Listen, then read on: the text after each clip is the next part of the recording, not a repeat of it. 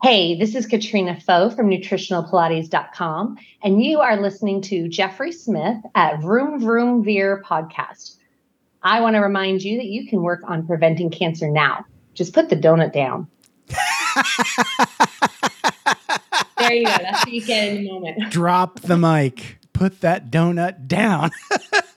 Perfect. Okay, I'm going to hit stop on the recorder. I'll be right back.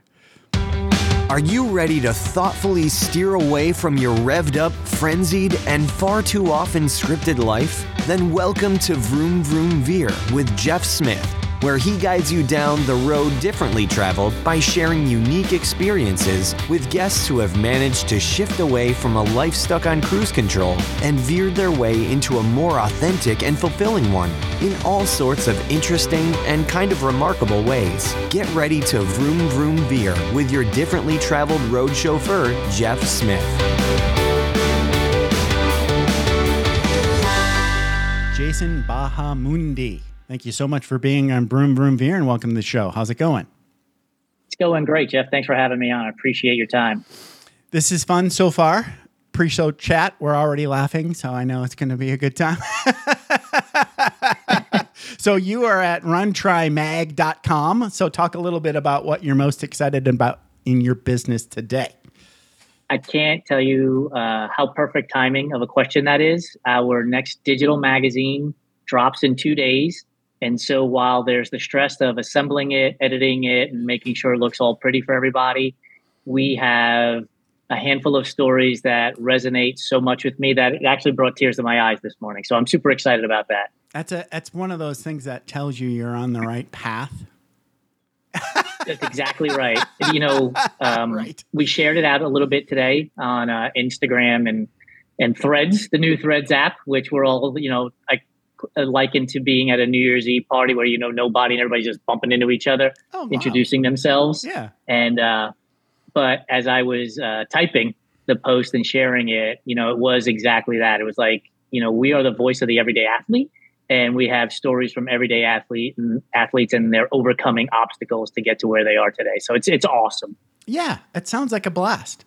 As soon as you said that, I was like, man, that sounds like fun. I'm going to tell a story later on. I'll tease this out a little bit. So back when I was like, somewhere between 18 and 20 and in Japan in the Air Force, I did this thing. What did they call it? It was like a 24-hour relay, but we'll do the details later. So don't let me forget that because it was pretty fun. Absolutely, will not. I want to hear it. Yeah, cool.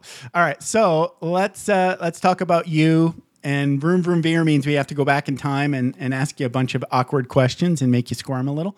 That's perfect. Where did you grow up, Jason? I was born in New York, grew up in the Bronx predominantly, as you can tell from my hard Southern accent. Right.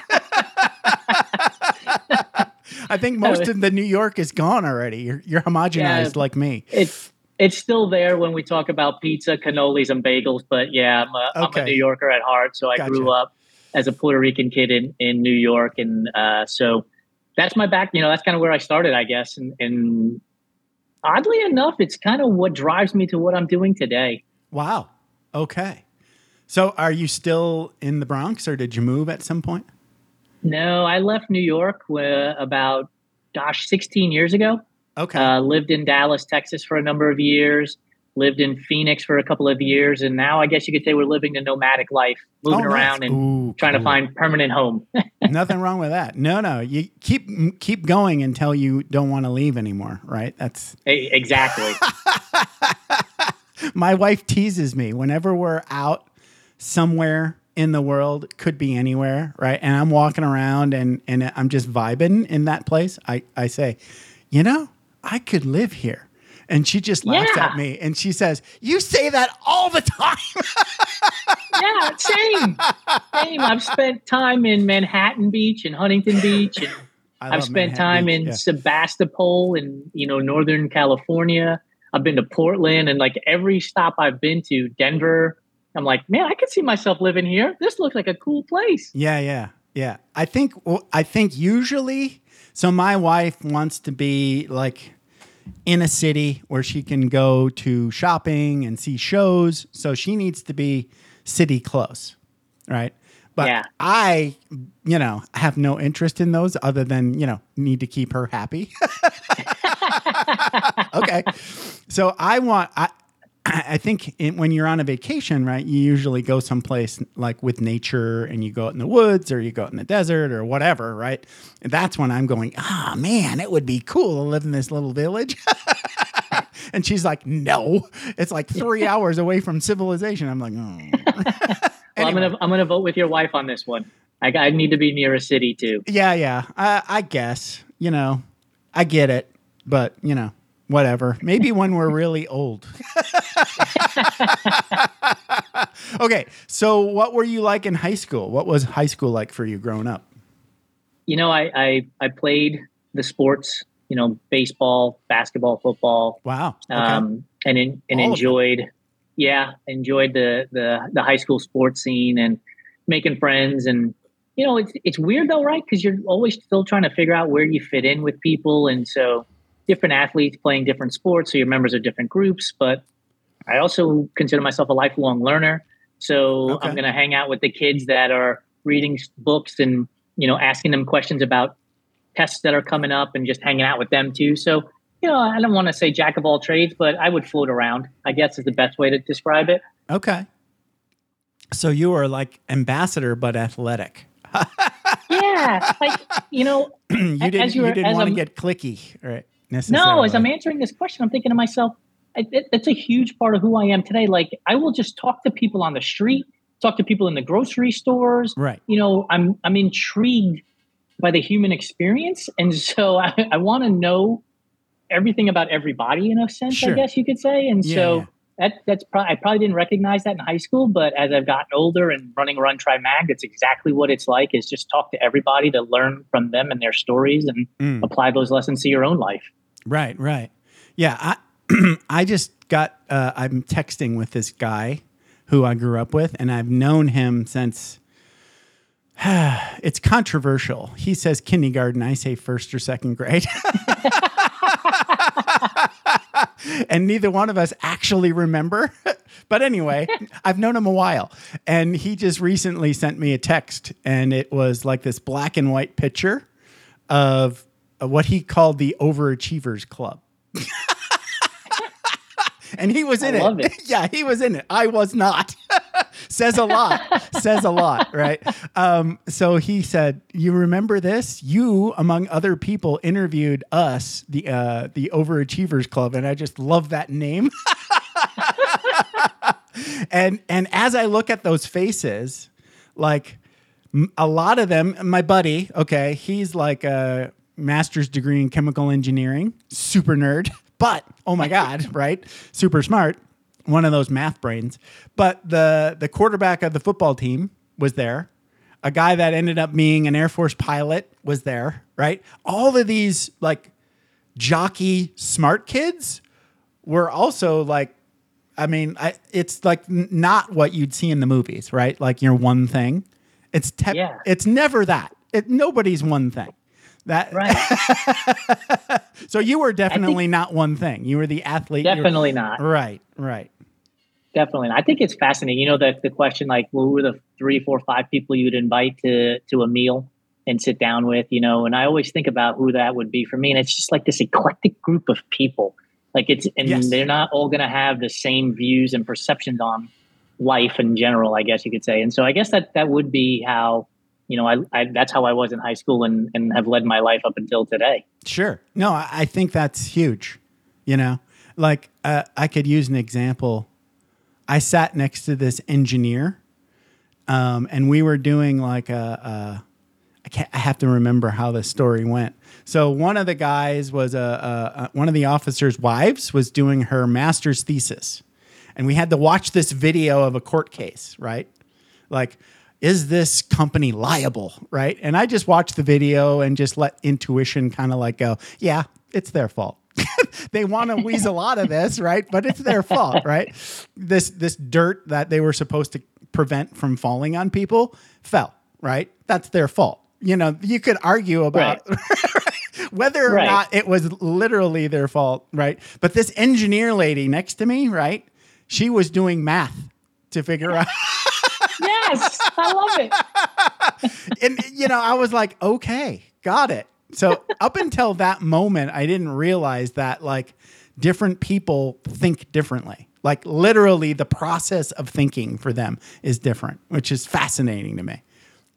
Fascinating. I couldn't agree more with you. It's fascinating. It's just, people are just so amazing. Okay. So I am assuming you went to college after high school. I don't know that though. I did. I did Okay. go to college after high school. So where did you go? What did you study? Yeah, I went to SUNY Oswego, which is about 4.5 hours north of New York City, right on Lake Ontario, nestled in between, I guess you would say, Rochester, Syracuse, and Canada. Okay. All right. Nice spot. And the question yeah. So here's the thing, this leads to what I studied. But anyway, so they're really smart because Oswego is really, really cold in the winter. But they bring you up there, late spring, and it's breezy and it's beautiful. And to what we were talking about earlier, you're like, I can see myself living here. Yeah, right. And then you go there and it snows 7 inches in October, and you're like, oh my goodness, what am I doing here? So true. I get it. But here's my answer to your question. So back in the day, today students don't have to do this, but back in the day, you'd go to the bookstore to buy the textbooks that your teachers were using for the semester. Right. And I knew I was going to be a business major, but I walked over to the accounting books because I love math. Okay. And the accounting book was like 3 inches thick.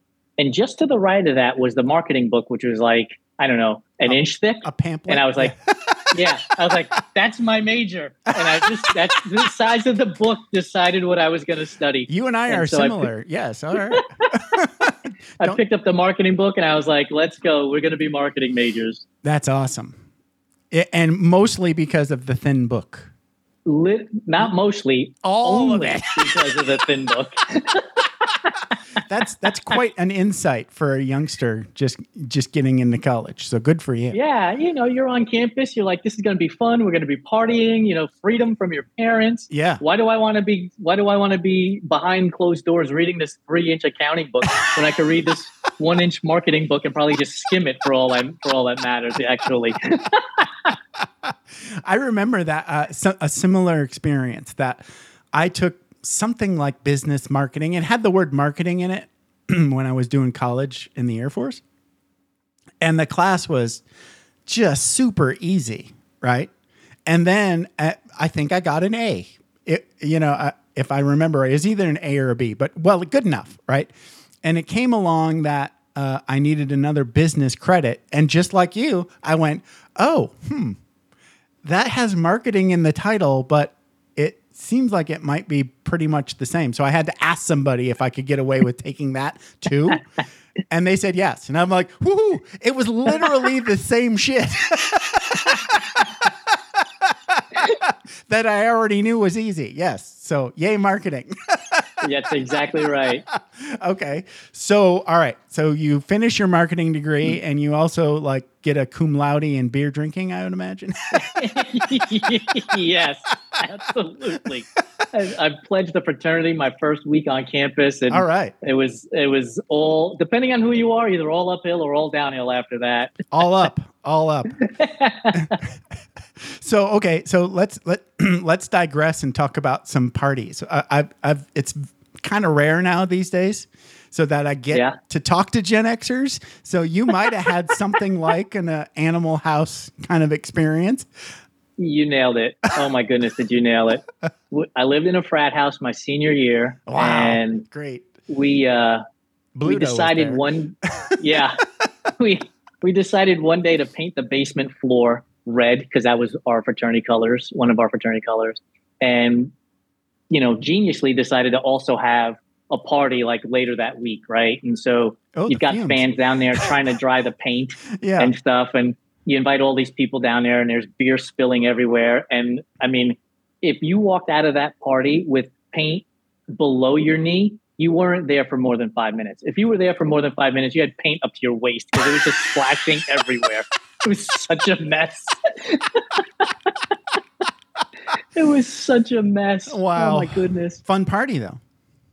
Oh, it was a blast. Living in that frat house was everything. I mean, it was like Animal House. You had, I think there were 15 of us in that house. Oh my goodness. Wow. It was crazy. It was crazy. That sounds like fun. I think I missed You know what out on something. So recently Netflix announced the subscription sharing service that they're cutting off, Yep. right? Yep. So most people probably don't understand this either. So we used to have cable, right? That would be connected to your house. It didn't come in through your smart TV. Right. And Back at in our the frat day. house, at our frat house, there was one cable from the pole all the way to our house and like 15 splitters. So we had one cable. We had like one cable bill. And you can only watch cable one bill. channel. Babe. Yeah. Right. And we're all like, it's the summer and everybody's sitting in their rooms doing whatever they're doing. And all of a sudden you just hear a whole chorus of, oh, shits, pardon my French. Yeah. Like, what happened here? The cable company finally figured out after like 3 years that there was a house of 15 guys paying $50 for cable, and they should have been paying close to $1,000 and the guy snipped the cable from the pole. Like you could see it whipping down as he cut it, and no more cable to the frat house for that summer. It was hilarious. That's the best. Yeah, was that before or after you had to have a box for every TV? Did you have before. to have a box? Okay, so you didn't have to have a box. Wow. Nope. So whatever was on the wire, every TV got. Every TV got. That's exactly right. That's the best. Yeah, I remember those days. It was almost like they treated cable like an advanced antenna. Exactly. That's exactly right. Great way to phrase it. Anyway, we digress, but that's awesome. Okay, so you finish. You've got cum laude and beer drinking and beer pong and keg stands. Okay, got it. And then you've got a bachelor's degree in some sort of business marketing, something like that. Correct. All right, so then what do you do next? You go out and get a job, I take it.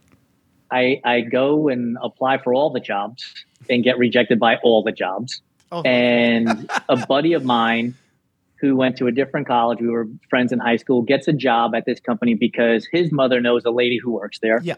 And I say to him, I say to him, can you get me a job there? Yeah. He's like, sure, let me see what I can do. And, a couple of weeks later, I'm working at the same place that he's working. It's called Active International. It's in Rockland County, New York, still there. And it was my first foray into marketing and advertising through media. So It was really, really interesting. Fun. So what sorts of stuff were you doing, or what were you selling, I should say? It was wacky, Jeff. So is a barter company, right? So, Barter. you go back to yesteryear, right? I'll give you one goat for 2 cows, right?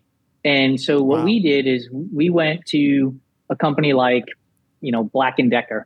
And when we said, give us all of your excess inventory, and in exchange for that, we'll get you commercial time on TV via the U.S. as well as via international Canada. I worked on the international side. And then we would call the TV station and we would say, hey, we need a commercial for Black & Decker, but instead of giving you cash, we want to give you drills and screwdrivers and whatever else Black & Decker had, right? That's wacky. Did it work? It's whack. Yes, it worked. Wow. It was wacky. Interesting. And what is I had to learn. What is the TV station going to do with all these drills? Man, I couldn't tell you. But they took them. Wow. Yeah, clearly I was good at my job because I was able to sling ocean spray juice bottles and Black & Decker drills and laptops and desk chairs for airtime for our clients. Yeah, it's wacky. That's fun. It is super wacky. It was a lot of fun. But all these dollar stores that you see here, it's all excess inventory. So a lot of that stuff would get shipped to those guys. And then you've got, countries all across the world that, maybe Americans don't want. Sell it to overseas. Right. Yeah, ship it overseas and they'll use it. And so it's an interesting business model. It was wacky as all get out, and trying to figure out Canadian taxes on products while you're, living in America and like still trying to sling Black & Decker drills. It was something. Let's put it that way. It was something. This reminds me of this story that I heard. I don't remember where, somewhere on a TV show or a Netflix show or something. So you know how every year there's a Super Bowl, and immediately after the game, everybody's putting on shirts, right?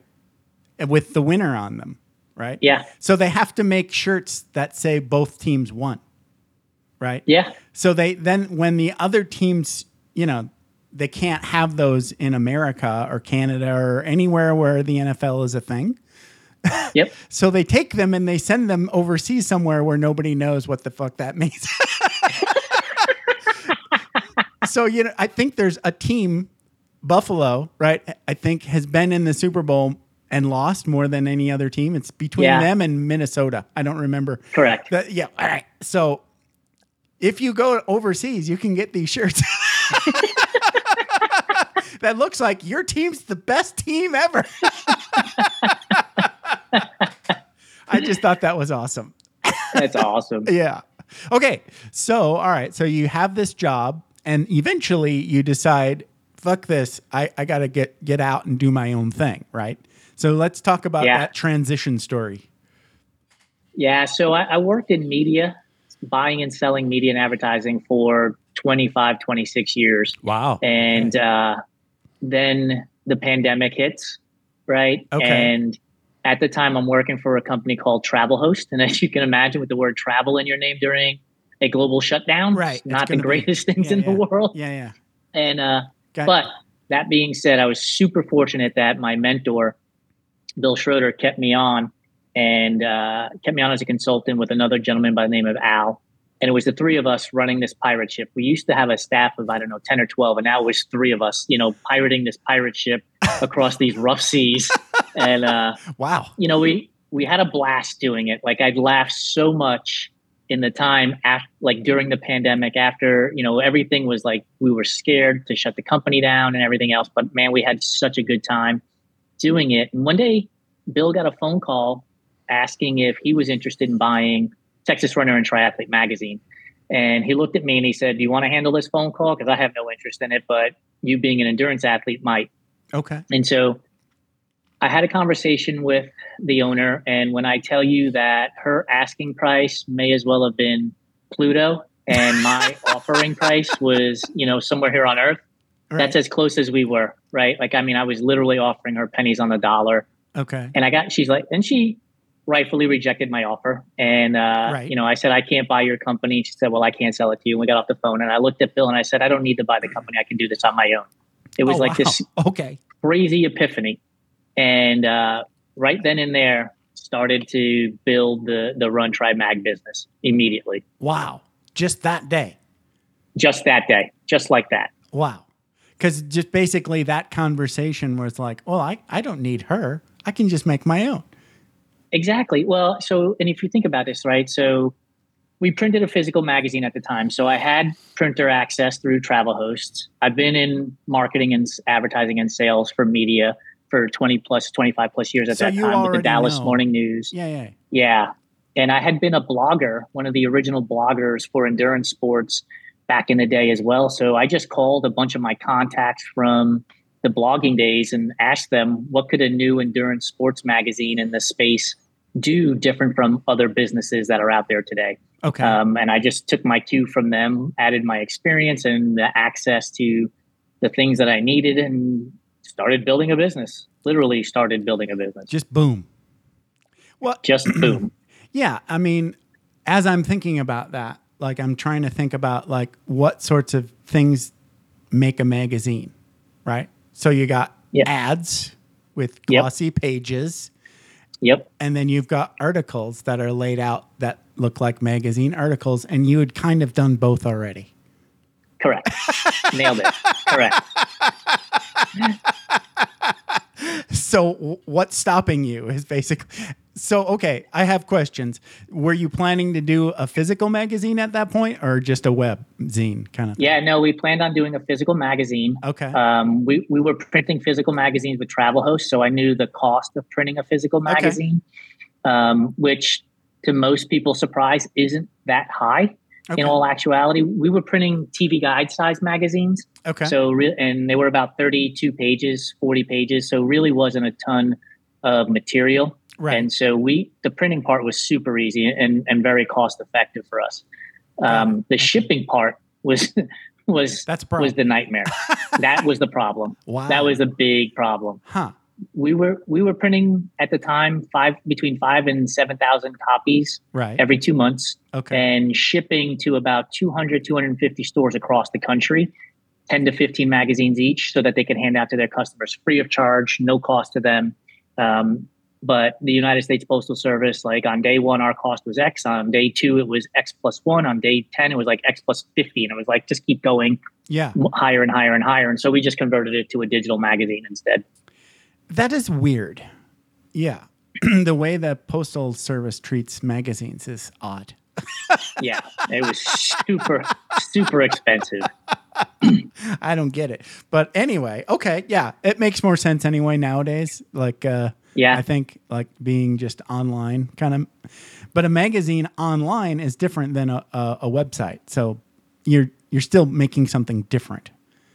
We are still making something different. We're still putting together the same look and feel. And with the software that's available today, when somebody turns the page, you can actually make the sound as if they're turning the page in real life. You know? Yeah. And so it fits that narrative. And we used to sell subscriptions, and now we ask you to subscribe to our newsletter to get the magazine. So we still have a subscription-based service, except instead of charging you for the magazine to cover shipping, it's free. And it comes in your email inbox every 2 months instead.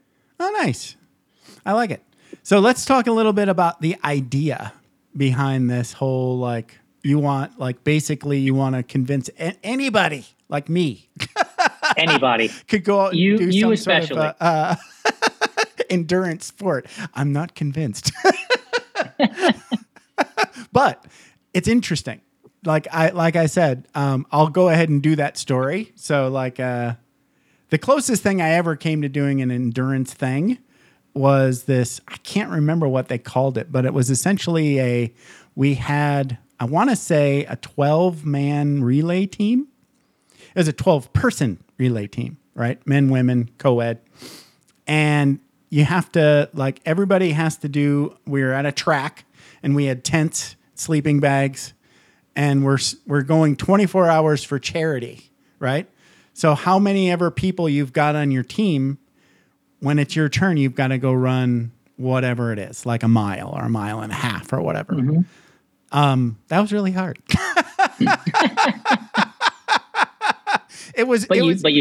Go ahead.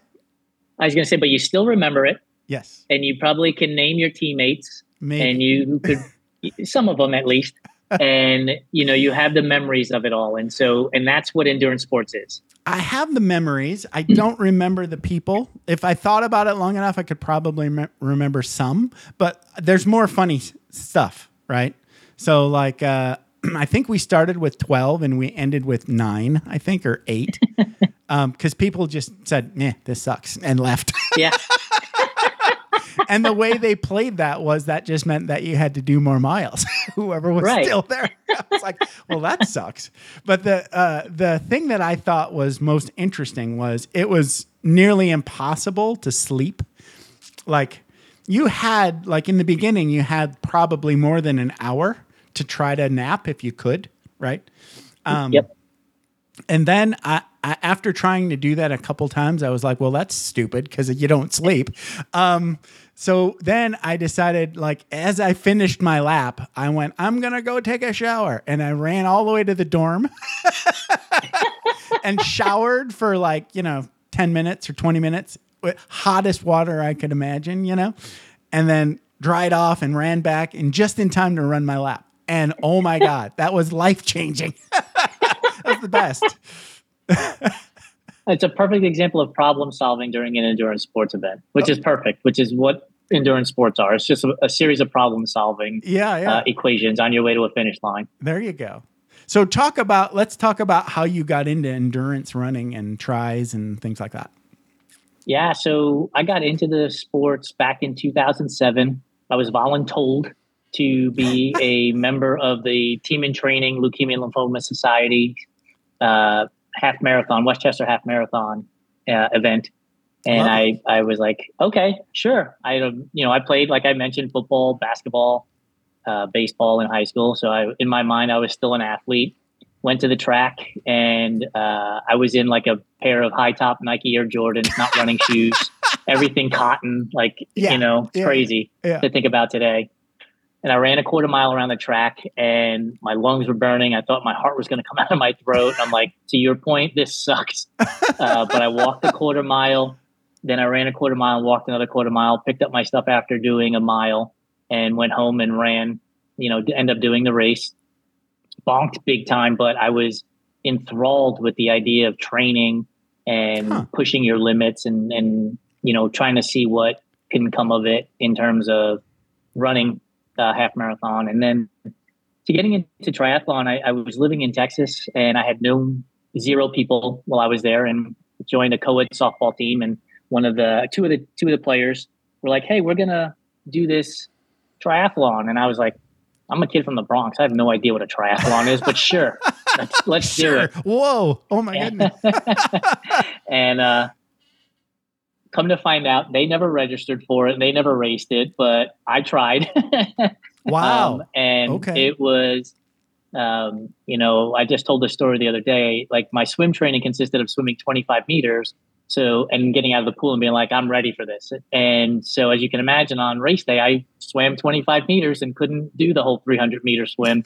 And thankfully, it was in a pool, and I was able to pool walk a lot of the swim.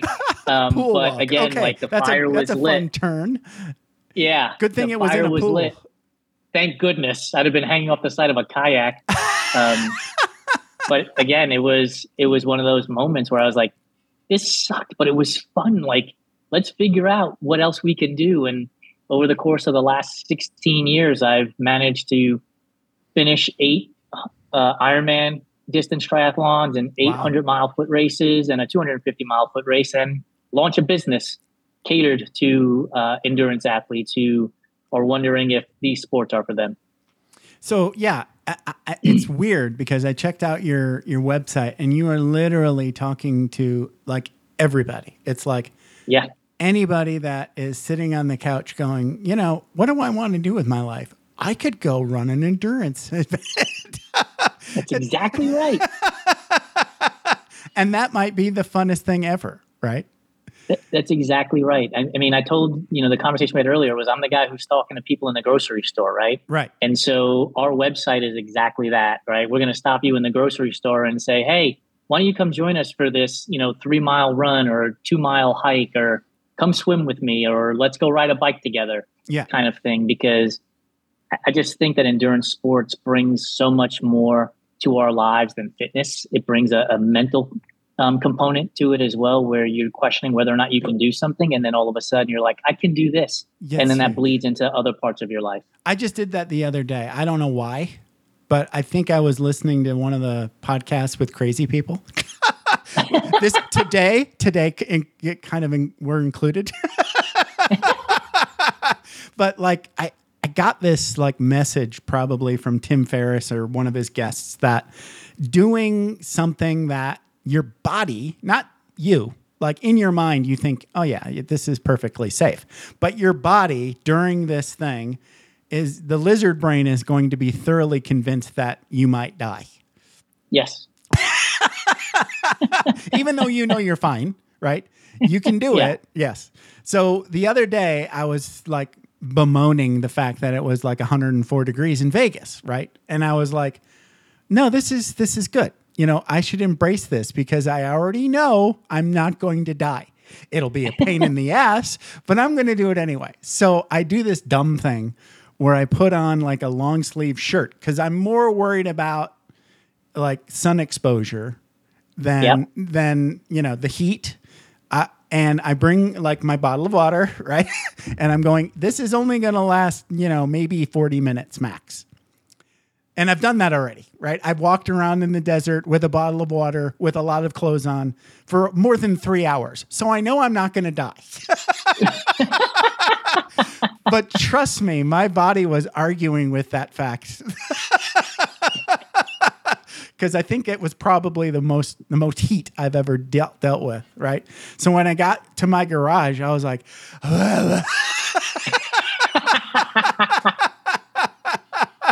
but I was fine. You know, I got my electrolytes. I sat my ass down, and I was like, that was fun. That's it. That was That's it. So You got it. Yeah.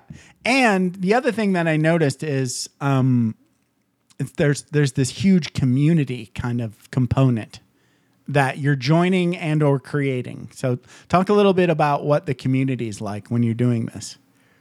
Yeah, so we're creating a community. We have a couple of mottos. We are the voice of the everyday athlete, right? Because we want to show that there is a spot at the starting line for everybody and every body. Right. The idea of gatekeeping in these endurance sports is beyond my comprehension, right? If somebody finishes a marathon in 7 hours versus somebody who finishes it in 3, guess what? They both still finished the marathon. Right. So why gatekeep it? And so we're building this community to let people know that they're welcome at the starting line with us.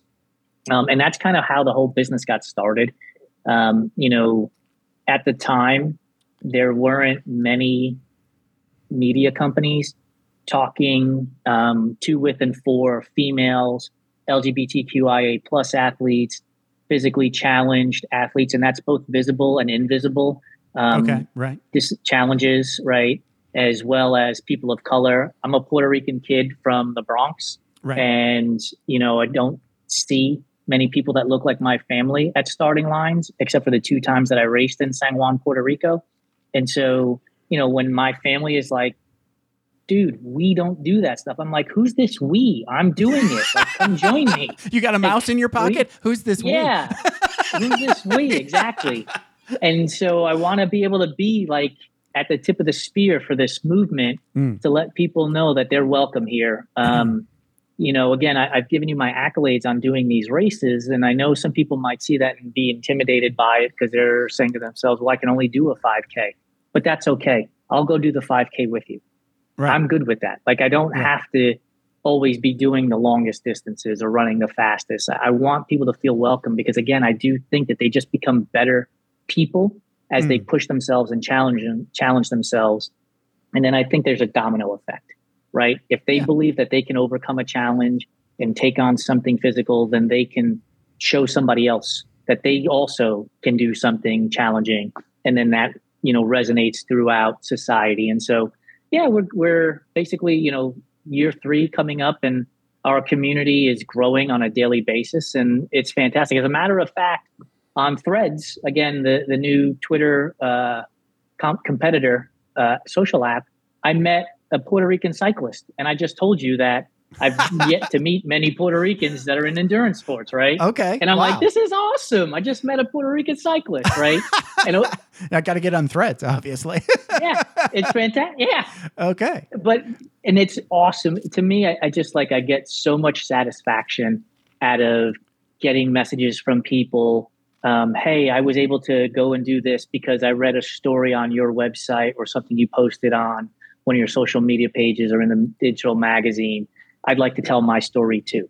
And over the years, we've had stories from people dealing with alcohol and drug abuse, right. People having to deal with being non-binary and telling their family and friends and how are they going to be welcomed in society, to women coming back from pregnancies, people of color who are, basically saying, I want to do an endurance sport, but I don't see other people at the starting line like me. I'm intimidated. How do I do this? And it's been phenomenal. And the reaction from our community has been great. And I'm super excited to keep the ball rolling on this company and this business. Sounds like you're having a blast. I'm having, again, there are stressful days. Don't get me wrong, right? Obviously. But, life is never perfect, right? Exactly. But I think one of the reasons that the advertisers advertise with us and partner with us is because of the passion that they hear when we're in the conversations. Because my girlfriend is a partner in the business. We have another partner in the business. So you have a female and you have another younger male. He's 20 years younger than us and he's of Indian descent. And so you've got this sort of UN scenario in our own offices, right? And they can feel and hear and see the passion that we have for these sports from different angles. And I think that's what also brings advertisers and partners to the table, because they're like, oh, it's not just this group of people doing this. It's a whole bunch of different people doing it and talking about it and living it, not just saying it. It's actually the radical inclusion that it's like literally we want everybody to show up. Exactly. Yes. That's exactly right. But, let's talk a little bit about like just training with a community. Like when you get people together, are they like hooking up with people where they live? And then communicating with you through social and web and things like that? Yeah, so that's a great question. So what we do is we have a club spotlight on our website where we invite clubs from all across the country to introduce themselves, and we vet them. We want to make sure that they are an inclusive club. We vet them, and we go through the process of checking them out and interviewing them. And then we showcase them on our website and then blast them through our social platforms, so that people who live in those areas or near those areas can be a part of it. And then you have some teams that have coaches that do virtual coaching that they could connect to that way, so they don't actually have to live in the locale. So a little bit of both, right? Yeah. The cover story for our upcoming issue is Team Go Big. And they are based out of Florida, but they have athletes all across the country that they coach and train. And then we'll end up meeting each other at a race somewhere where they've all agreed to race in a particular place. So it's pretty cool that way. Yeah. So the other thing that I thought of how fun it is, right, to do one of these races. Like I did massage therapy school. So I never actually did the bike race. Get that off the table. But there's this century ride in like the Southern California or Central California coast. So they go somewhere Central California for 100 miles or 50 miles south and then go back north. So it's 100 miles on a bike.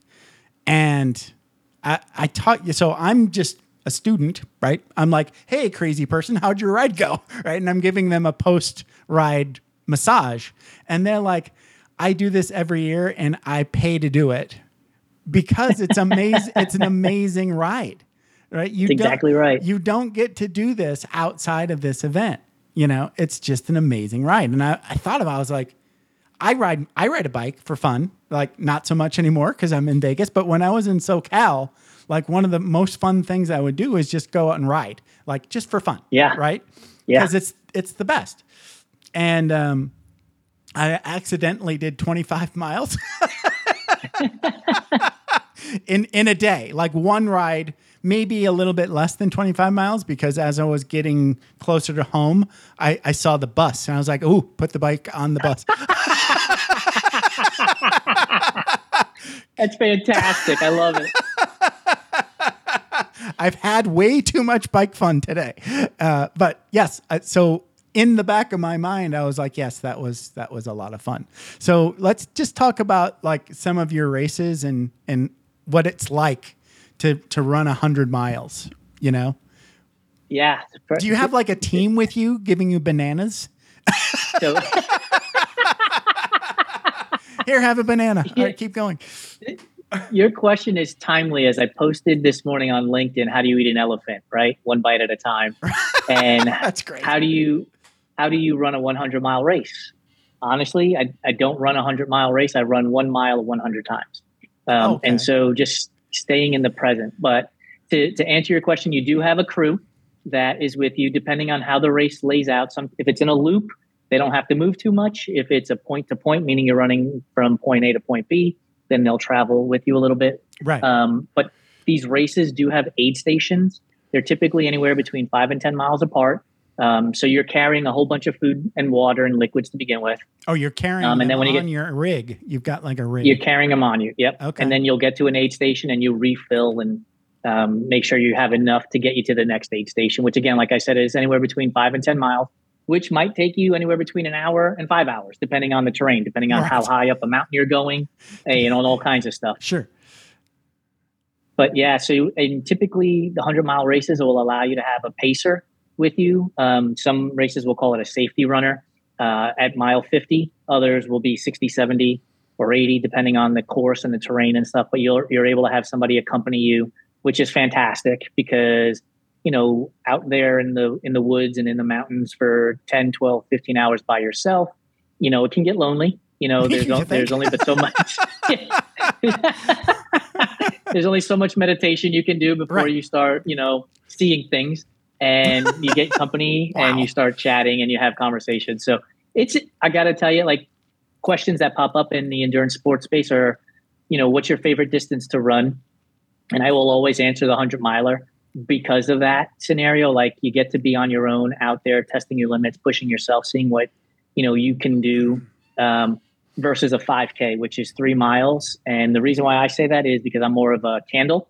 Let me burn long and slow for 100 miles than be a really fast flame in a 5K, like a match. And I think that hurts more. So it comes back to finding what you love to do and doing it, and not worrying about whether Jason Bahamundi is, criticizing you for running a 5K and not a 100-miler. If you want to run a 5K, run the 5K. Don't worry about what anybody else thinks about it. Enjoy yourself. Yeah. It's about having fun and getting out there. It really is about having fun. Yeah. And doing something. And I bet, like, the 100-miler kind of like has that sort of like 24-hour kind of like vibe, it's like not reality, right? And you don't get that in a 5K. No. And some 100-milers will have their cutoffs are anywhere between 30 and 36 hours typically. So, you might have people out there for a day and a half in some instances. And some of them that are really hard, you got 48 hours. But yeah, it is that vibe where you're out there for hours on end versus 30 minutes, let's say, for a 5K. Yeah. It's more like, I don't even know how to describe it. A good conversation with God and yourself. Yeah. What was the book? It's golf is a good walk spoiled, right? Yes. Oh man, that's my quote. Man. I so agree with that. It's a great way to spoil a nice walk. Yeah. In this case, a 100-mile race is a great way to enhance your walk. Because, by the way, unless you are superhuman, you are not running 100 miles all the way through. You will be walking and hiking. Just understand that. Oh, gotcha. So that was going to be one of my questions. Do you literally run for 100 miles? There's no way. There's no way. I would say, depending on the races that I've done, depending on the course, I'd probably run 50 to 60 miles, and then you're walking 40 to 50 miles, hiking 40 to 50 miles. Yeah, power hikes. It's more like depending on terrain. Like if you've got like a big steep hill, it's just inefficient to run up that. That's right. That's exactly right. Yeah. And so you're power hiking and walking, and you got to judge, your energy levels. Right. How if I run it all now in 50 miles, what am I going to do for the next 50 miles? There's not a tank big enough. That's right. It just doesn't exist. So let's talk a little bit about like some of the folks that you see out there on the road with you. Like, right? Like, do you get a chance to like commune a little bit with other runners? And absolutely. Okay. And that again goes back to this idea of being the dude at the grocery store who just wants to talk to everybody. Right. The last race I didn't finish. I wound up running 31 miles out of the 100 and had to pull myself out. But prior to dropping, I ran with two guys. One guy was from Vegas, actually, and the other guy was from Boston, Massachusetts, actually. And we ran and we chatted for about 15 of those 31 miles, and I had a blast. I mean, they were telling me their stories of the different events that they participated in. They were asking me about, Run, Try, Mag and what that was all about and my history in running. And I got to know those guys. And then other events I've run with, people from different abilities, with that different issues that they were tackling. And you just get to learn the human in them and get to really connect with them because you're all suffering. I mean, you're literally all suffering. So let's make the most of it, as best we can. I will tell you, I did Cocodona 250, which is a 250-mile foot race. Oh my God. From Black Canyon City, which is just outside of Phoenix, all the way to Flagstaff. And you go up Lane Mountain. Oh my God. You go up, it was an experience. You go up Lane Mountain, and it was the hardest thing I've ever had to do, where I would take like 5 or 6 steps and then have to sit down, and then take 5 or 6 steps and have to sit down. It was so hard. And wow, everybody's doing this all at the same time. And so there's just this camaraderie. Yeah. And you apex the mountain, and you run to this other area, and you're now around a fire pit. And now all of a sudden it's the storytelling time, right? You're all sitting around a fire pit, you're getting your gear, you're getting everything fixed up, and everybody's just telling stories about what just transpired, and then you may not see that your thighs and chafing and things like that. And then you don't see that person for 2 more days. And then, 2 days later, you see them again and you're like telling that story again. And so, it's an on amazing these super experience. long rides, do you have sleep breaks? Is that what I'm getting there? You kind of like take a break to like fireside chat kind of thing. How's that work? So that's a great segue for our live interview show called Fireside Chats. Thank you. No worries. That marketing book worked that you used in college. Just got lucky. So what I will tell you is this. So I slept every night for about 2 or 3 hours. Okay. And then the goal was to cover 50 to 60 miles a day, up to 70 at most. And sometimes in the midst of the day, you'd have to take a dirt nap. Like your body is just so exhausted, your mind is so exhausted. And I would just lay down, pass out, literally lay down in the middle of the trail, set my phone alarm for 15 minutes, make sure that my pacer knew that after 15 minutes, they had to wake me up to get going again. Right. So I could keep moving forward. So there are some sleep breaks. Other people do it all kinds of different ways. There are people who will go to bed for the full day, right? Get their 8 hours of sleep in or whatever, and then wake up and then run really hard for as long as they could, and then take their 8 hours, right? Right. So wow, there's no one way to skin a cat at these events. You got to go back to the idea. You got to do what's right for you and what's going to make it the most fun for you. Interesting. Yeah. So I have all kinds of little detailed questions. Like, is there like a massage therapists on the road and like Bengay and big vats that you swim in or something? So no, no massage therapist or big vats, but I carry a product from a company called Prevail Botanicals, which is a CBD balm. Oh, so wow. I would rub that on my legs. CBD bombs are awesome. They're a bomb. Yeah. Yep. I would rub that on my legs. And then if you could find a smooth rock, kind of use that as a tool to scrape your muscles to break up the fascia so that they would get blood flow to them to help recover a little bit too. Okay. Yeah. Yeah. How close are you to like needing to leave? Because we've got 3 minutes till noon. Do you have a hard stop? No, we're good. Okay. So before we forget, runtrimag.com. Okay. I have more questions. So I just do this neuromuscular therapy, sort of like trigger point therapy, right? So when something hurts, like I got a book that tells me where I need to find that trigger point and, alleviate that pain, albeit temporarily. Yeah, that's exactly right. Right. So like I just did like this, whenever it's hip, okay, like something in my environment, I'm currently accusing this desk and this chair, it tears up. And all I'm doing is sitting here typing and, very little work, right? But my hip hurts and my shoulder hurts. So it's like, it takes me forever. When it's shoulder, I know what to do. That's easy. I've got like the little yoga therapy ball. I'm done. Yep. Right?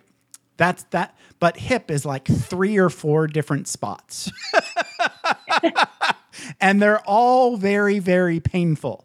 So it's like I always procrastinate fixing the hip pain. It's like, I know I have to do it, but do I want to? So are you like facing these sorts of things when you're out there, like dealing with these, I don't think this hip is going to move anymore. What do I do about it kind of thing?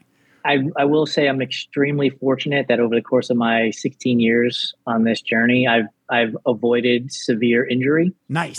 Mostly because on a daily basis, there is a core stretching and balance routine that I do that takes anywhere from 10 to 30 minutes. You can do it while you're cooking. You can do it while you're working. Okay. So it's a stand-up that has allowed, kind of routine? Yeah. And it's allowed me to avoid major injury over the 16 years. So while I do have an issue with my left hip, It's not one of those deals that stops me from doing what I'm doing because I address it basically on a routine daily basis. That's smart. Yeah. Yes, don't procrastinate when something hurts. Just go ahead and take the medicine. Yes. I had a coach tell me one time when I was playing back in high school, and I think he borrowed it from somebody else, right? The best ability an athlete can have is availability. And so in order for me to constantly show up to races and events, I got to be available to do it. Yes. Doing the little stuff, leads to big achievements. Yes. You got to keep oiling the Tin Man. you got it. And as I inch closer to 50 on a daily basis, it's even more important. Right. Well, hey man, this has been a blast. I will, let's wrap it up. So you are at runtrymag.com. If there's anything else you want to say about that, go ahead and do that as we wrap it up. Yeah, you can visit us at runtrymag.com / links. And you'll also have access to our newsletter there, access to our YouTube channel, and access to our podcast there as well. And then you can find us. Yeah, exactly. Nice. And you can find us on all the social media platforms using the same naming convention at RunTryMag. Perfect. Jason, this is a blast. I've had so much fun, Jeff. Yeah. I've had so much fun. This is great. It's always, it's like there's not enough Gen Xers left. Turns out there's not many. There's this very small generation. So us in our like late 40s, early 50s. Right. There's just not many left. So thanks for hanging out with me for about an hour and remembering cable and all the fun stuff we did. And TV guides. All right, brother. You have a good one. You too, Jeff. Appreciate you. Thanks. Bye. Thanks for taking the time to ride along with us on another episode of Vroom Vroom Veer. For podcast info and show notes, be sure to head over to vvveer.com. That's VVER.com. Man, that's fun to say. And we'll catch up with you next time here on Vroom Vroom Veer.